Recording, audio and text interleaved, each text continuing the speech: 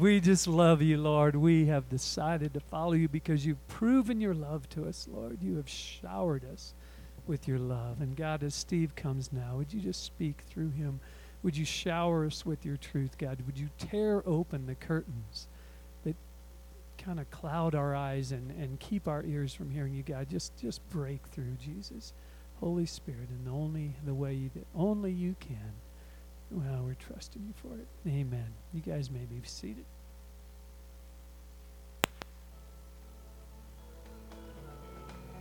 We've all faced one, a threshold, a point of decision, a moment of choice.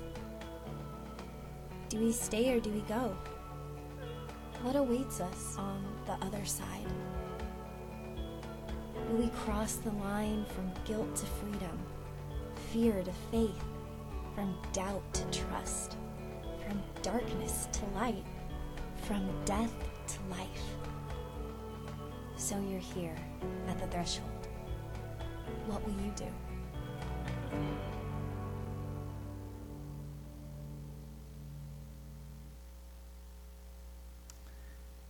Good morning.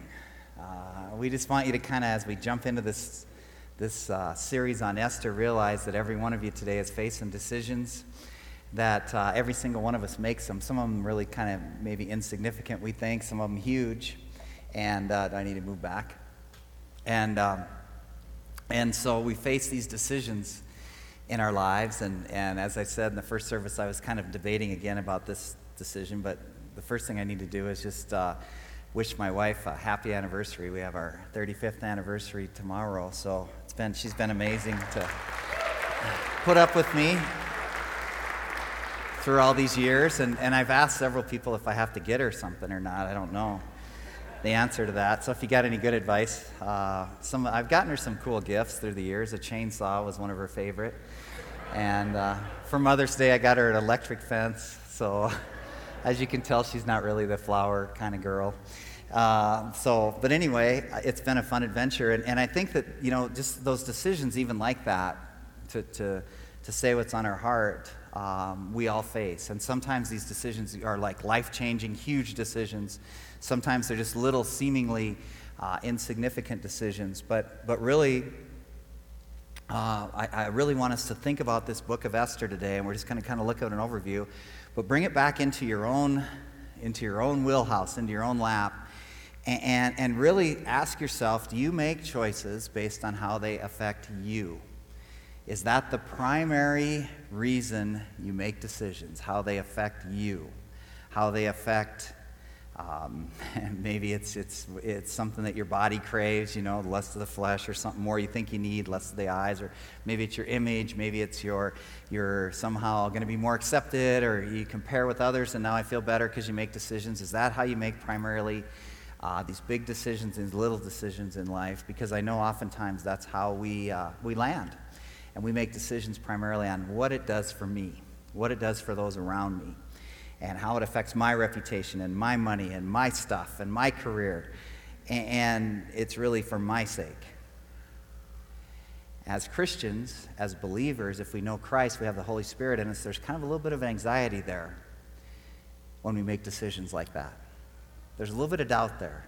It kind of makes us pause a little bit. It makes us kind of stop and just think, am I really making the best decision if I'm just making it based on how it affects me? And you see, we have that option to constantly choose and surrender to Christ, or to just go our own way.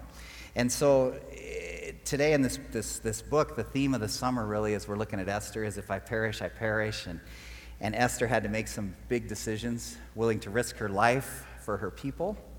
And so I think that so often we're afraid to make decisions based on surrendering what we would consider our life. And you think physical life, maybe, but we're afraid to surrender our stuff, because we think that's where we get our life. We're afraid to surrender our money because we get our life. We're afraid to surrender our reputation, what other people think of us, because that's where we get our life.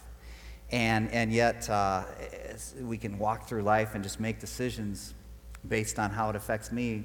And there's this whole other aspect of life that so many of us miss, and I know oftentimes I do, where there's this grand adventure of making decisions based on how it affects Christ, and making decisions on really for Christ's sake rather than my sake, and how all of a sudden it sets us free then to just walk with him, and we get to experience really life as it's designed, rather than life which can be really quite, I think, boring when you start just making decisions for yourself. Start surrendering to the Spirit. It's like God gives us just a little glimpse into the darkness, and we kind of take a little step into the darkness, but he doesn't really give us this long, clear path of what's next. And we, of course, want to go by sight and see this long, clear path. And so it's easier to kind of make decisions on the physical. But when we make decisions on the spiritual, it's like this grand adventure of, okay, God, what are you going to do next? Are you real? Are you going to move? Are you here? Are you really in my life? Are you really active? Are you really in control? And all of a sudden we see that he is. And it's so thrilling and it's so exciting that it's something that we just miss. And so if your life's kind of boring, maybe evaluate why you're making decisions. Maybe you're just making them trying to hold on to the stuff of this world rather than just really opening hands and trusting Christ. And so often we're not even aware of God moving in our lives until we get off, and then we have this little doubt or this little, I call it, I get disturbed, and then all of a sudden we realize he's moving. And so I think as we start this, I just want you to think about what you're afraid of, and I'll just kind of give a broad brush. I think so often what we're afraid of is we're afraid to trust God. We're afraid to trust God. We think that we know what's best. And we think that we can control our world. And we think we can make decisions based on what we see and what we have for common sense. And there's like this fear to trust that God is really real, that he is really here, that he really is in control. But when we take those steps to trust him, it's amazing. It's almost like, rather than common sense, it's almost like an uncommon sense. Okay? It's not common that people just live their lives sold out, trusting that God is going to be who he says he is. But when we do that, we get this incredible freedom, this incredible peace, okay? And so that's really what I want us to think about as we kind of come to this book, and we're just going to take a broad overview today, and then we're going to look at it book by book as we go through the summer, or chapter by chapter as we go through the summer. But just realize as you're making these decisions that you have a choice, and we'll try and illustrate that as best as we can through the story today, that you have a choice to choose to just make decisions based on how they affect you, or to surrender to Christ and say, God, I'm willing to do whatever you ask me to do. And make yourself known. And it's amazing the opportunity we have. Realize, first of all, that God is involved in your life. He's involved in your life. In the book of Esther, the name of God is not mentioned. And there's no doubt that he's present all through the book. And even though God may seem distant to you, maybe he may seem invisible to you, he is always present and he's always invincible in your life. He is here. He's not silent. Just know that. You may not think God is working. You may not feel like God is working. You may not see God working, but he is. He's working in your lives. Matthew Henry said of the book of Esther, though the name of God is not mentioned in the book, the finger of God is directing many minute events for the bringing about of his people's deliverance. And I just want to start with that because I think it's important for every one of us to get that God is the main character of your life. Okay, you just think you are. Okay? And you look at me like you don't, but you just think you are. I'm telling you, God is the main character of your life. Oswald Chambers kind of says it like we act like pagans in a crisis, and there's only one out of an entire crowd that's daring enough to invest his faith in the character of God. Are you that one that's willing to invest your faith in the character of God, who he says he is? And when you do, it'll absolutely blow you away what God does and who he is. And so that's really my desire, is that we would walk away with just this strong, strong sense of being able to make decisions based on following the Spirit rather than just on what I think is best. And it's amazing. The difference. So as you think about this, as we go through this book, just ask yourself, what decision is God challenging you to make? Okay? Open your Bibles, if you would, to the book of Esther. If you want to go to the middle, you want to throw to the Psalms and go backwards. Before Job, you'll hit Esther, a couple books before Psalms. And as I said, if you get it on your phone or your iPad, you don't have to go to Psalms first. You can just type in Esther, and you'll go right there. It's amazing. And so, sorry, just little computer tips. The book of Esther, chapter 1, kind of starts this way. It took place in the days of Ahasuerus, the Ahasuerus who reigned from India to Ethiopia over 127 provinces. In those days, as King Ahasuerus sat on his royal throne, which is in Susa, the capital, in the 3rd year of his reign, he gave a banquet for all his princes in attendance, for the army officers of Persia, for the officers of Media, for the nobles, and for the princes of his province. They were all in his presence. Father, we just come today, and I just pray that you would just, God, I just don't have much today. I just don't have anything to offer, and that's really good because you do. And so I just ask that you would just speak to each one of us by the power of your Spirit, and that you would just get the glory and you would get the honor for what you do in our lives. And God, I pray that we would be that one in the crowd that just stakes our life, stakes our faith, stakes our decisions, stakes our walk on you and the character of who you are. And we'll just walk away just blessed and amazed at how great you are. In Jesus' name, amen. So if you kind of get a sense, we're going to look at the history of the book, but then we're also going to kind of look at the symbolism, some of the symbolism behind the book of Esther. And really, if you get a sense of historical setting, remember David kind of put together the kingdom of Israel, a lot of battles to bring that about, and then his son Solomon reigned, and Solomon had this time of peace. And Solomon was incredibly wise, but he got kind of taken away and distracted by women and horses and wealth. Not that ever happens, but it happened to him, and it happens still today. And there was this judgment that came on the kingdom, and the kingdom split, and the north was called Israel, the south was called Judah. The armies of Assyria kind of came in, and they judged Israel. About 100 years later, Judah was overrun. About 600 BC, actually 597 BC, Nebuchadnezzar comes in, and he deports the king of Judah to Babylon. Okay, so we're like 600 years, 600 BC. It's kind of that picture then when that happened. So then in 586, he comes back, Nebuchadnezzar, and Jerusalem's destroyed, and the Jews are in captivity, and that's when Daniel and his buddies are taken into captivity, if you study the book of Daniel. And about 539 BC, Babylon falls to the Persians. And so that's kind of the process. So the Babylonians came, overrun Jerusalem. They take the Jews captives, and all of a sudden, several years later, 50 about, the Babylonian Empire fell to the Persians.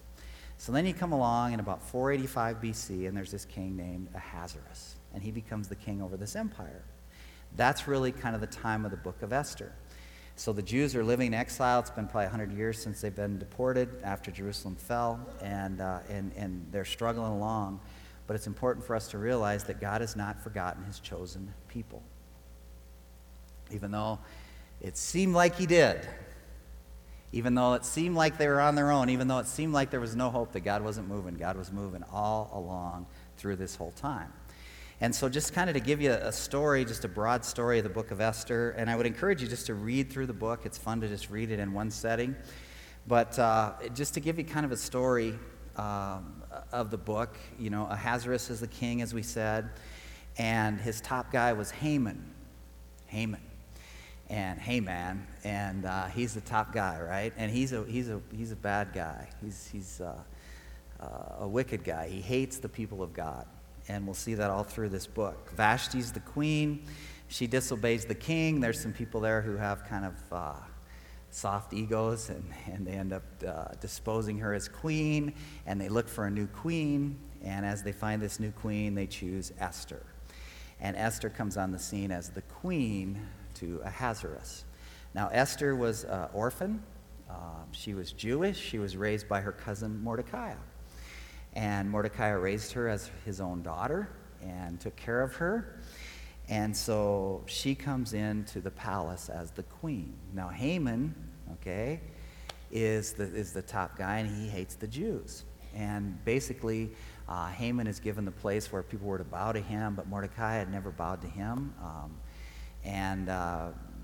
Because Haman was prideful and arrogant, and Mordecai bowed before the true God of the universe. So Haman hated him, but not only did he hate Mordecai, but he hated all the Jews, so he wanted to kill them all. And basically what happened was Mordecai is not in the palace, and he discovers this plot to kill the king. And he makes the king aware, and they come in and they save the king. And so the king wants to honor him, and he chooses Haman to honor him, his top guy, to honor Mordecai. So that's kind of this process, and Haman hates Mordecai, wants to kill him, so he makes these galleys to kill him, to hang him on that. And ultimately, he is confronted by Esther, who takes this choice to put her own life on the line for her people. And she goes before the king, and she ends up saving the kingdom and also exposing Haman and his wickedness. And ultimately, Haman is hanged on those gallows, and Mordecai moves into the palace.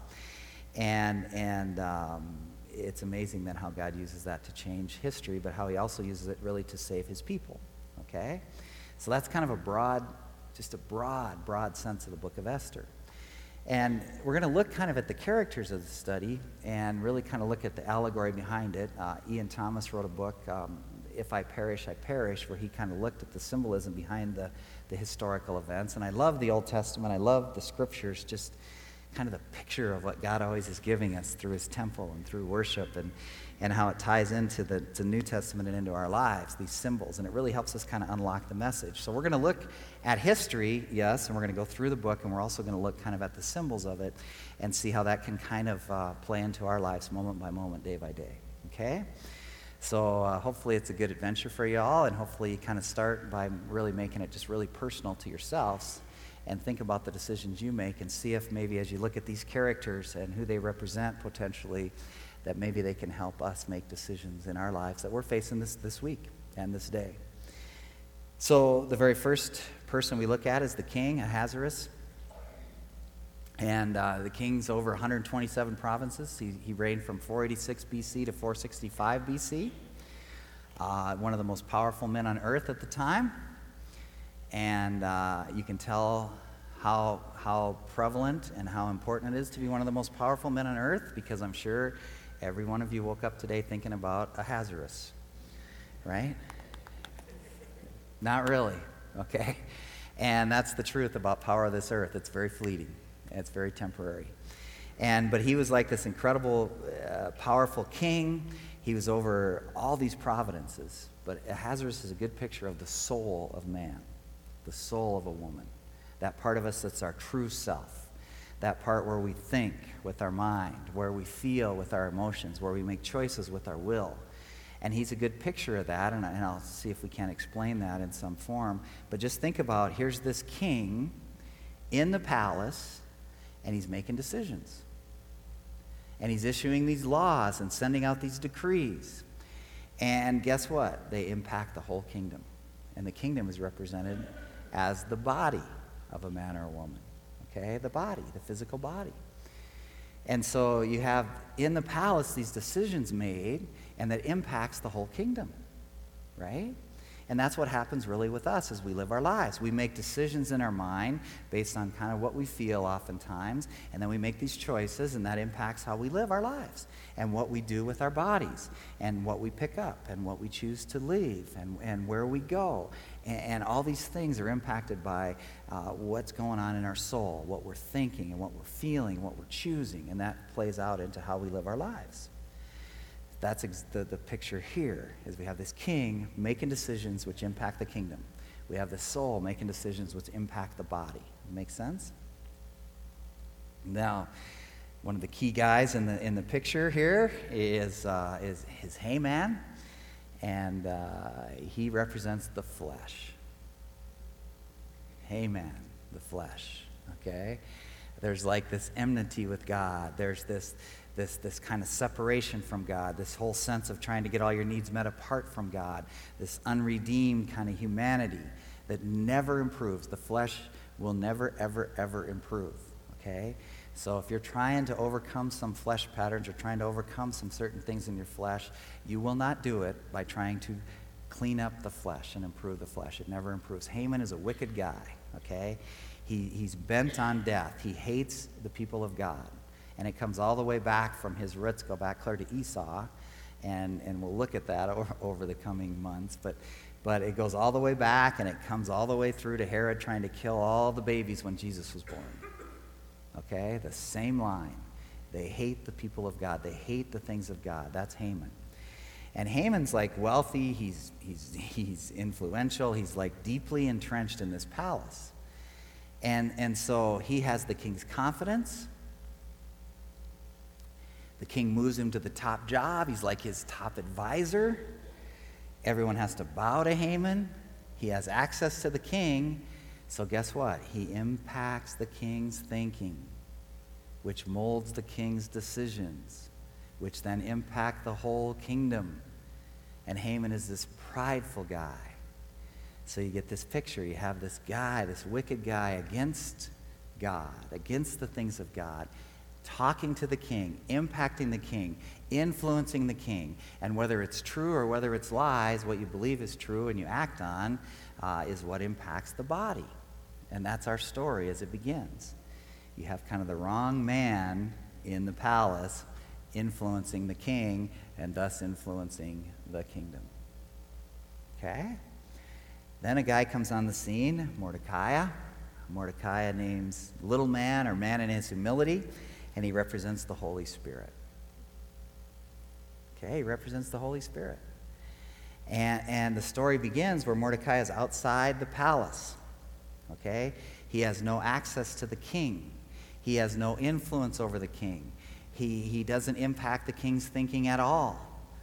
The king is totally dependent on Haman and on himself and what he thinks is best.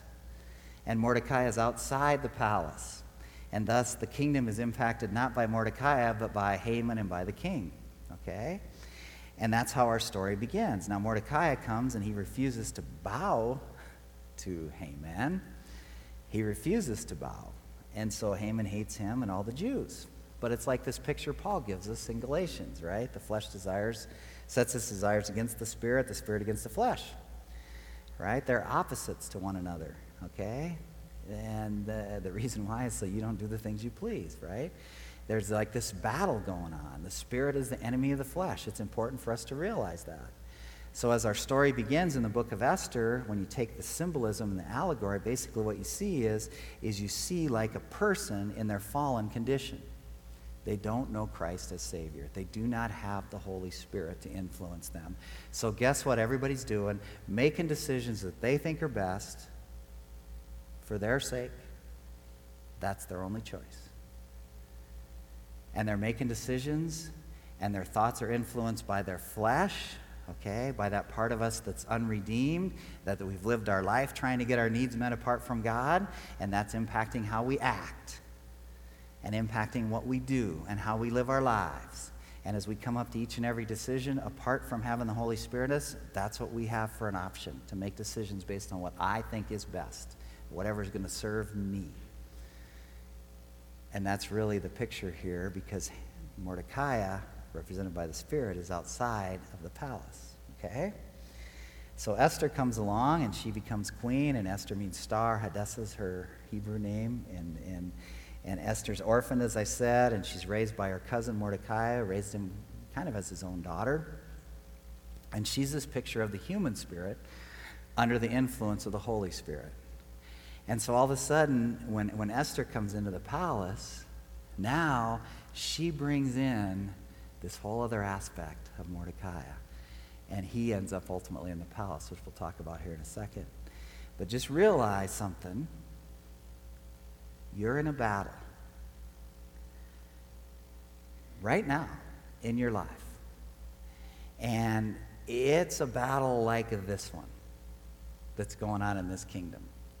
It's a battle between God and Satan, and we know God wins. It's a battle between good and evil. It's a battle between the spirit and the flesh. So every decision you make, you're in a battle. And oftentimes we don't stop and think about that, okay? We don't stop and realize that we have this battle going on, and we have an enemy who hates us and who wants to destroy us and who's against the things of God. And we have this incredible, all-powerful, amazing God who allows us to just rest in him. Haman is wicked. His way is the way of death. He hated the Jews. He's from Esau. He rejected God's ways of grace. He despised God's birthright for him. He wanted to go his own way. He wanted to earn God's favor. And as you read through the book of Esther, you'll see over and over and over what Haman does is he hates the Jews. He hates the people of God. That's the truth of the battle that goes within us. Okay? And we were designed for this relationship with God. We're designed to know him, to have him live in us and through us. And we're designed to be in unity with Almighty God, but it's destroyed because of sin, and there's death, and there's separation. And the truth is, apart from Christ, we're dead to the things of God. We're just alive to the things of this world. We're dominated by the flesh. That's all we know. And so the story begins with the wrong man in the palace and the right man outside the palace. And that's the story of our lives. That's the story of our lives on this earth. We're born in sin. We sin. We live in sin. We try and meet our needs apart from God. We walk in the flesh. We don't walk in the Spirit. We don't know God. We're separate from God. And the only hope in this story is to completely change the government, to get the wrong guy out and the right guy in, so that the right guy can influence the king, which then influences the kingdom. And it's the same for you and I. Our only hope is not to try and reform our flesh. The hope is not to try and reform Haman. Okay? The hope is to rely on the Spirit, to get the Spirit within. It's this picture of the gospel. Christ came and he died for your sin. He rose from the grave. He lived so that he can live within us. We can have this relationship with God. He can indwell us. He can empower us. We can choose to surrender to him. And as we surrender to him and let him influence our thoughts, let him influence our emotions, let him influence then our choices, which then influence how we live our lives. The hope is that we surrender to him and we get the right person, the Holy Spirit, the power of God that we rely on. Does that make sense? So Esther comes before the king. Haman's in power. Mordecai's outside. She doesn't know if the king will even receive her, and if you go before the king without him receiving you, you die. And she chooses to surrender even potentially her life for her people. And she goes before the king, and the king reaches out a scepter to her and receives her, and ultimately she exposes the flesh. She exposes this wicked Haman. And ultimately he's killed, and Mordecai comes in, and he's the one who influences the kingdom. And so as we kind of land this thing and make it really personal today, realize that Esther surrendered herself and her ways for God's ways. And she found peace, and she found freedom, and she found life. Have you done that? Have you surrendered your ways for God's ways? That's where you find life. That's where you find peace. And it's not just a one-time thing, okay? It's this joyous, moment-by-moment, day-by-day walk. And we have the option to surrender to Christ and allow him to live through us and to walk in the Spirit with each decision that we're forced to make. And we realize that God is involved in these decisions, but it really gets to the place of kind of holding all these things real loose. All the things that we think give us life, and setting us free then to realize that true life only comes from Christ. And as we surrender our stuff, as you surrender your reputation, as you surrender what others think of you, it's amazing what the Spirit can do in your life.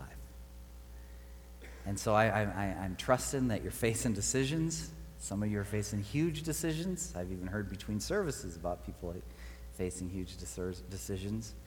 And you have the choice. Are you going to live by faith, which is really the Christian life? It's not by sight, but it's by faith, or not? It's a wonderful opportunity that every one of us has. You see, we're not even aware often that God is guiding, but we know when we get off his path because there's this doubt. I get disturbed in my spirit. And I know that I just have to wait until I get peace. So just know, as we look at this book and we're going to unpack it, kind of chapter by chapter as we go. And we can get a picture here that's very applicable to our lives.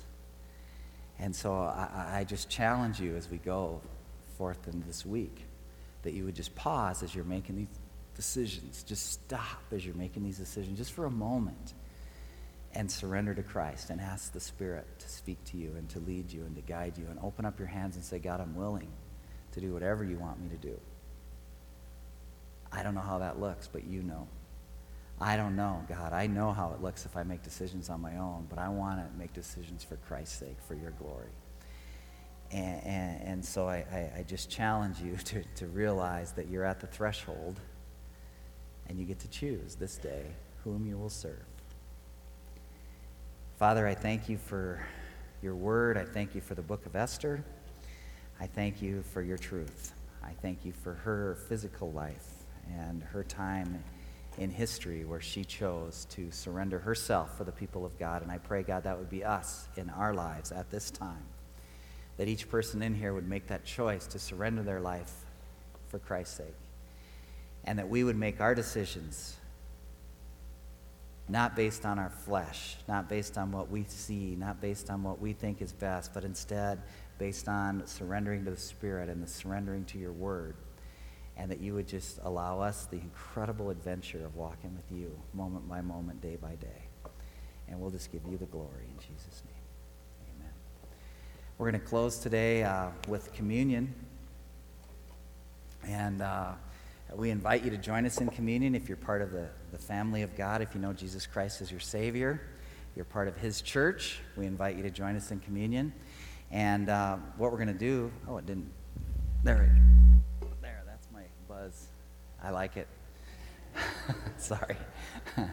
I think I'm kind of deceived. I thought that was just the Spirit moving, but instead it's not. It's just Tom and technology. And anyway, but we're going to celebrate communion, and so the way we're going to do this, though, is today is just as Trevor's going to play for us, and we just invite you to kind of come up, and then you'll be dismissed, and come up just as you feel led, and take the elements and celebrate. But really, give yourself a chance to think about this. This is something that Christians have done for over 2,000 years. People all over the world are celebrating together in the body of Christ with communion. It's this incredible, incredible picture of what God has done for us. It's the reason why we can walk in the Spirit. The reason why we can get to know God is because of what Christ has done for us. And Jesus, before he died, as he gathered together his disciples, and he gathered together, and he encourage him as you take this bread to remember me. It's remember my body that's going to be broken for you.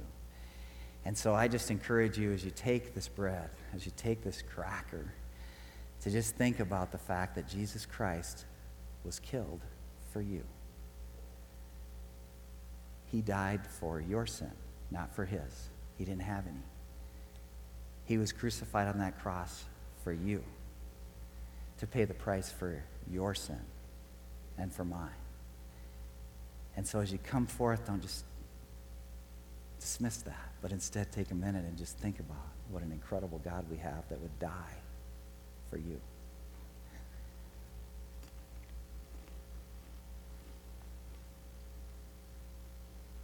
Afterward, then he took the cup of the wine and reminded him of his new covenant, reminded them as they gathered together, remember this covenant, reminded him that not only was he going to die, but that he was going to live. And what's most incredible about this God is he's alive, and he lives. And we're under this covenant of grace. We're not trying to earn God's favor to be okay with God or to have him with us. He's with us through Jesus Christ. We can make decisions on the Holy Spirit by relying on the Holy Spirit because Christ is alive and because he lives, and he lives within each one of us. So as you take the cup, realize that it's this incredible picture of the covenant, this new covenant, this covenant of his grace, this undeserved favor that we get to celebrate.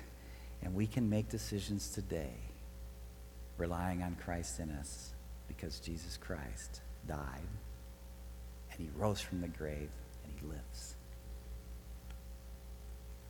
Father, I pray your blessing on each person here. I pray that you would just pour out on them, that they would get an incredible sense of who you are, and that you would just overwhelm each and every one of us with the sense of your Spirit. For those who don't know you, may this just be a time where they can stop and reflect and open their hearts to you and ask you to come into their lives, ask you to be their Savior, ask you to be their Lord. And for every single one of us who knows you as Savior and Lord, may we just allow this time to be an opportunity to surrender to you and make decisions based on your Spirit living through us, and just use us for your glory. May we be the one in the crowd that lives our lives on the faith of Almighty God and on your character. Amen. Thanks, guys.